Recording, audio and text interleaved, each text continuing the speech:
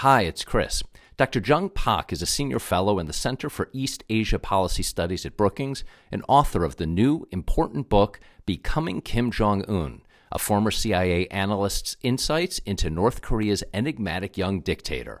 The book examines Kim's personality, preferences, and policy choices, and the implications for North Korea's internal stability, denuclearization, and global security.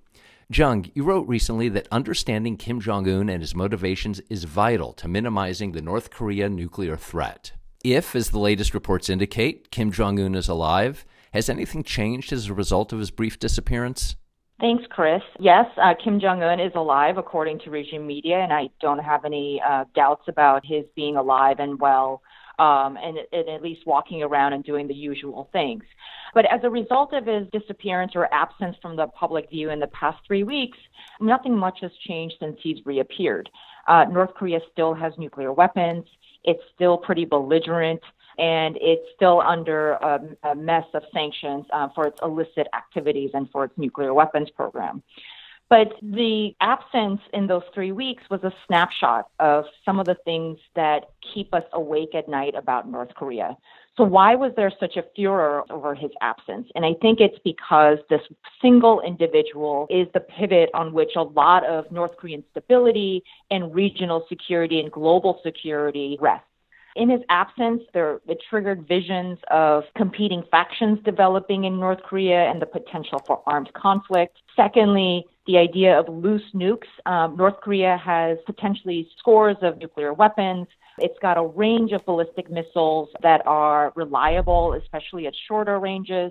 It's got a significant cache of chemical and biological weapons, which we saw in 2017 when the regime killed Kim's half-brother. It was willing to use.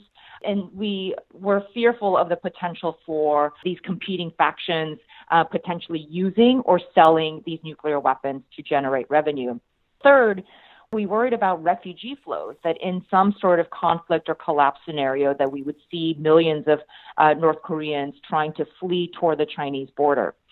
Fourth, the current coronavirus pandemic would amplify all of the existing problems in North Korea. 40% of North Korea's 25 million people are malnourished. 8 million people lack access to clean water and sanitation, and you can imagine what that might do in a situation where the current stringent measures on the pandemic containment start to erode as a result of internal instability. Fifth, there was a potential for external actors such as China, Russia, South Korea, and for that matter, the United States, to go into North Korea to intervene, to try to restore order, to try to contain the nuclear weapons or secure the nuclear weapons, and to assist in any kind of humanitarian issue. But that also sets up all these countries for a potential conflict or an armed clash as a result of miscalculation or otherwise. So, and all of these things are some of the problems that rest with North Korea and why there was such anxiety over what is happening in North Korea and what has happened to Kim. And these are enduring issues, and Kim's health is not likely to get any better unless he changes his lifestyle. So Kim's health will continue to be a wild card as we continue to look at North Korean stability issues as well as global security. How much of a risk does COVID-19 add to whatever existing instability was there before? The North Korean regime has put in place some stringent measures such as lockdowns. The borders are secured. A lot of the public facilities have been closed since January, so they've been pretty stringent, including things like reportedly where North Korean border guards are shooting people who try to cross the border. And so in a instability scenario where there is a lack of clarity about what's happening, or there's competing factions and lots of ambiguity about future prospects, those stringent measures could potentially erode as some of the government measures start to go away as a result of some of the bigger issues of potential armed conflict among competing factions. And I think it would also affect the region's ability to respond. Are we going to have enough PPE or personal protective equipment to be able to manage the crisis in North Korea?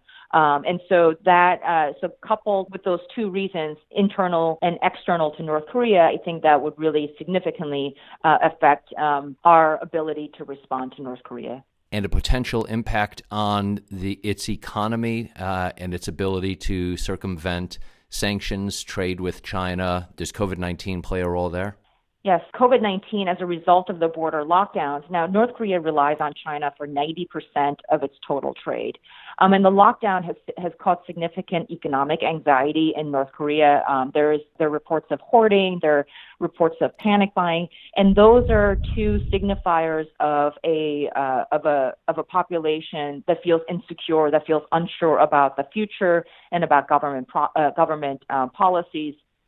And so all of those things, the COVID pandemic and the lockdown and the regime's measures have really exacerbated existing economic stressors on the regime as a result of the sanctions for the regime's illicit activities like cyber crimes, hacking, the selling and importing and exporting of banned items, as well as for its nuclear weapons program. Jung, thank you for your time. You're welcome. Thank you, Chris.